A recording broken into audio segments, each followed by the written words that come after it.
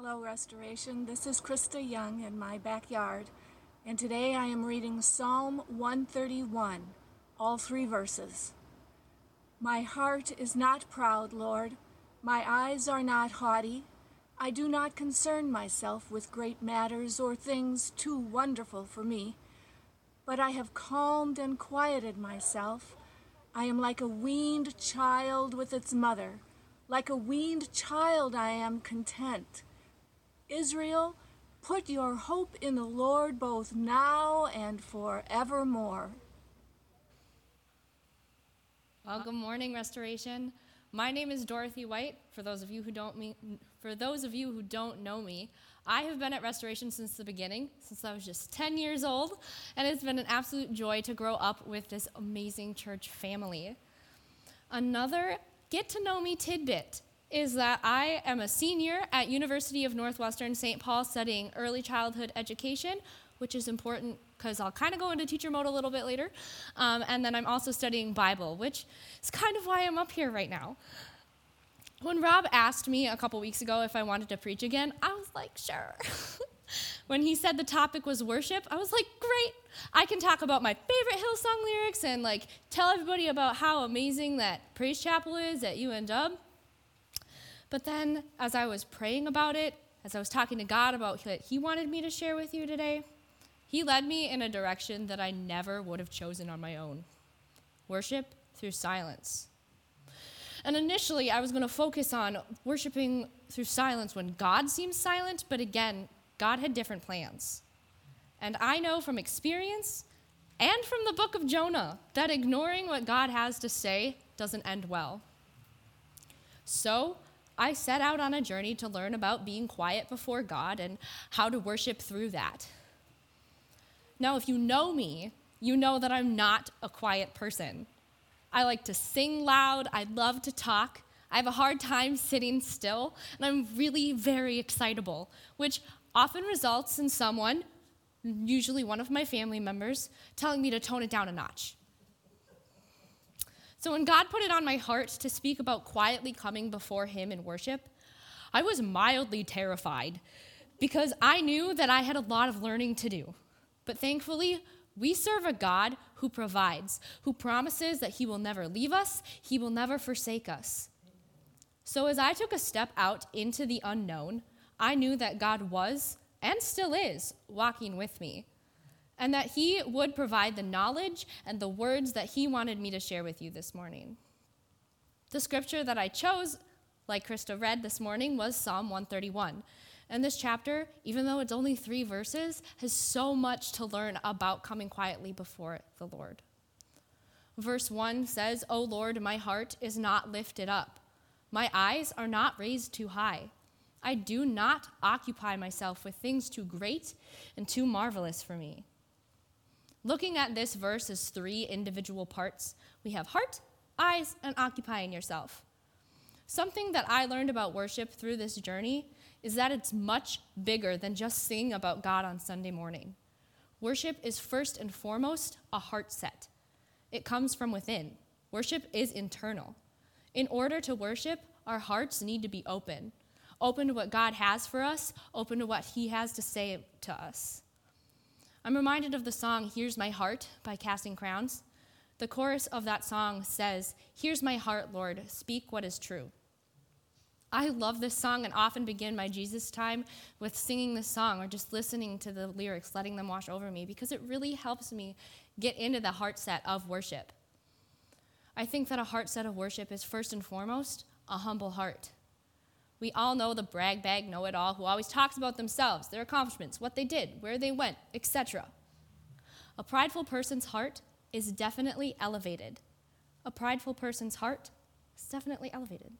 That's not a humble heart. Jeremiah 9:23 through 24 says, "Thus says the Lord, let not the wise man boast in his wisdom, let not the mighty man boast in his might, let not the rich man boast in his riches, but let him who boasts boast in this, that he understands and knows me, that I am the Lord who practices steadfast love, justice, and righteousness in the earth. For in these things I delight, declares the Lord." I am so thankful that God knows my heart, that I don't have to sell myself to him. I don't have to prove myself to him, because Jesus has and knows my heart. Because Jesus has and knows my heart, I can lay it and everything on it at his feet. Another thing that God taught me while I was preparing for this morning is that worship is not about me. Worshiping quietly before our great God is not about me. It never has been, it is not, and it never will be. Worship is about God and only God. Louis Giglio said, "Worship is a declaration of war against everything that says God can't."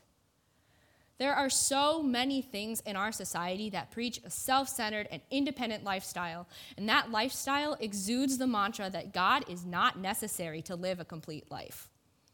If I am entering into a heart set of worship, everything that says God can't is left at the door and shattered in his presence. I'm sure we all know the Sunday school song, the one that goes, "My God is so big, so strong, and so mighty, there's nothing my God cannot do." Told you I was going to go into teacher mode. There's nothing my God cannot do. Micah 6:8 says, "He has told you, O man, what is good, and what does the Lord require of you, but to do justice, to love kindness, and to walk humbly with your God." If I'm walking humbly with my God, I am not seeking to do my will, but rather God's. The second part of verse 1 is, "My eyes are not raised too high." Like I said before, worship is not about me. And even though it isn't, that doesn't mean that it's grueling. That doesn't mean that it's unbeneficial. God withholds no good things from us. And because I know that whatever he has called me to do, I can do with an open heart of worship, because his plan for me is good. His plan for you is good. I can walk humbly with him to bring glory to his name and to his kingdom. What about the last part of verse 1 then? "I do not occupy myself with things too great and too marvelous for me." What does that mean? What's too great? What's too marvelous? Well, I believe that it could be what distracts us from God. There are so many distractions in the world, and the enemy loves to attempt to pull us away from God by using those things as distractions. If we turn our attention away from God, if we seek satisfaction of our hearts from something of the world, we're essentially saying that God isn't enough. Isn't that silly? It happens, though. This is why I think it's so important to seek a humble heart set of worship to God, to declare war against anything that says he can't, because there's nothing that he can't do. Because I know that, and because I know Jeremiah 29:11, "For I know the plans I have for you, declares the Lord, plans to prosper you and not to harm you, plans to give you hope and a future." Because I know that verse, I can take rest in him. What I love about Jeremiah 29:11 is the context. One of my biggest pet peeves as a Bible student is scripture taken out of context. If you have read the book of Jeremiah, you know that it is not a happy story. It's not. The people of God have been exiled and are turning away from the Lord. Jeremiah has been called by God to prophesy to God's people, imploring them to turn back and follow God. Jeremiah 29:11 is not a cute verse to post in your Instagram bio. Jeremiah 29:11 is a promise. It's a promise from God that all of the turmoil and all of the awfulness that his people are going through is a part of his master plan. And that plan is not to hurt them. And even though they are in the middle of a bleak exile that seems impossible to escape from, and many of them didn't. It was like 70 years long. But even though that it seemed impossible to escape from, God still pulled them out. He fulfilled that promise. God is promising good through the trial. He gave his people hope and a future. God brings his plan into fruition. The Israelites weren't in exile forever, and God always fulfills his promises. There's examples scattered all over Scripture about God fulfilling his promises. Because I know that God is going to fulfill his promises, Because I know that beauty is going to rise out of the ashes, I can find rest in my God. This brings us to Psalm 131:2. But I have calmed and quieted my soul, like a weaned child with its mother. Like a weaned child is my soul within me. I love the way that the Revised Standard Version says it. But I have calmed and quieted my soul, like a child that is quieted at its mother's breast. I think that's just so beautiful. The relationship between a mother and a child is unique and instinctive. Early childhood education fact for you. While in utero, a baby can feel and hear the heartbeat of its mother. And then after birth, the mother's heartbeat still provides a sense of comfort to that baby. So, God is our Father, right? It's kind of like parental relationship. We can find rest in Him. We can take comfort in Him. When we're comfortable, it's easy to relax. It's easy to be peaceful. This verse raised a question for me, though. How long does it take until silence gets awkward?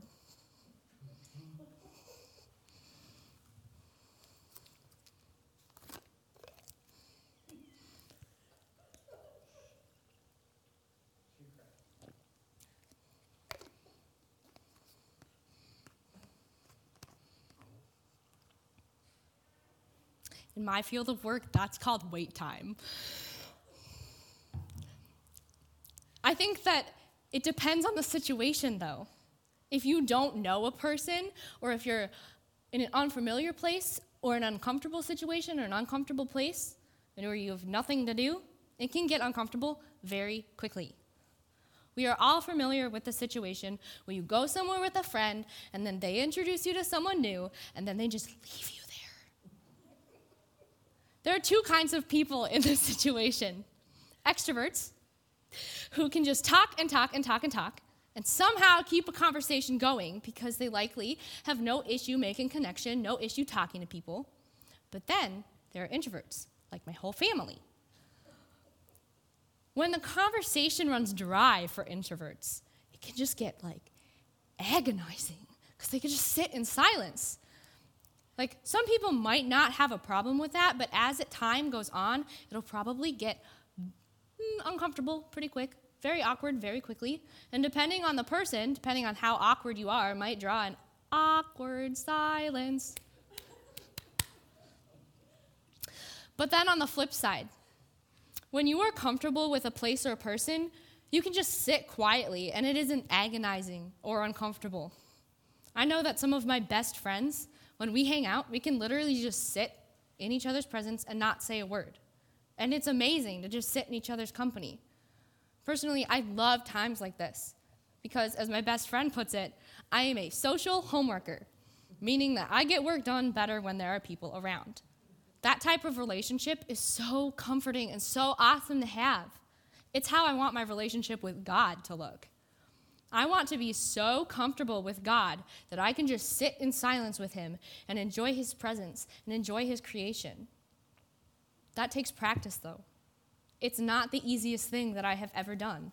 I'm still working on it. But I have learned so much by just sitting quietly and coming before the Lord without having to say anything. Sometimes there are no words to say, and that's okay. Being able to come to God with an open heart and no words is powerfully beautiful. Like I said earlier, God knows my heart. So when I am overwhelmed with whatever situation, whatever emotion, Jesus knows my heart, and I don't have to try to find words to explain what's going on to Him. Finally, though, when I come quietly before God, I can hear what He has to say to me. One of my favorite posters that I ever made for a classroom said, "Silent and listen are spelled with the same letters." If I want to hear what God has to tell me, I can't be blabbering on and on and on and on. I have to turn off my voice and turn on my listening ears. Any relationship is not a one-way street. Both parties in a good relationship need to speak and listen. You need to do both. That's how a relationship grows. And your relationship with God is the single most important relationship you will ever have. On the flip side, silent does not mean stagnant. It's still important to talk to God, but there needs to be a healthy balance between speaking and listening. God wants you to talk to him, but he can't be put in a box. God is not a vending machine that you can just push a few buttons and get what you want from him. Sometimes God's plan does not align with what we want. Look at Jonah. Sometimes it just doesn't work out the way we want it to. But God's plan is always best. I have found that stepping back and letting God lead the way has opened doors to new opportunities that I never thought that I would have. All because I put my plan aside and listened to God. God wants to talk to us, but if we never stop talking, we aren't going to be able to hear it. Remember, Psalm 131:3, O Israel, O hope in the Lord, from this time forth and forevermore. God has got your back. Good things will come from following and listening to him. So as we come to a close this morning, I challenge you to find a time to sit quietly before God with a heart set of worship, and remember to put your hope in God because he knows your heart and he has a beautiful plan for you. So instead of closing the service in a song, this morning we're going to close service by worshiping through a time of silence.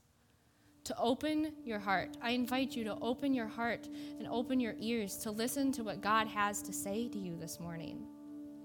And then after a couple minutes, I'll come back and close us in prayer.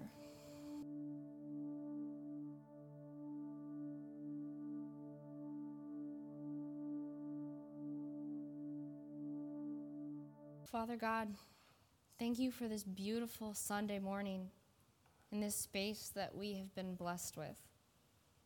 I pray a blessing of hope and peacefulness over everyone here in person and online this morning. I pray that we will find time to come quietly before you to worship you, because you are worthy of all of the praise that we could ever bring to you, God. I pray that our ears and our hearts would be open to hear what you have to say to us this week. Thank you, God, for your unfailing love and perfect grace. In your name we pray. Amen.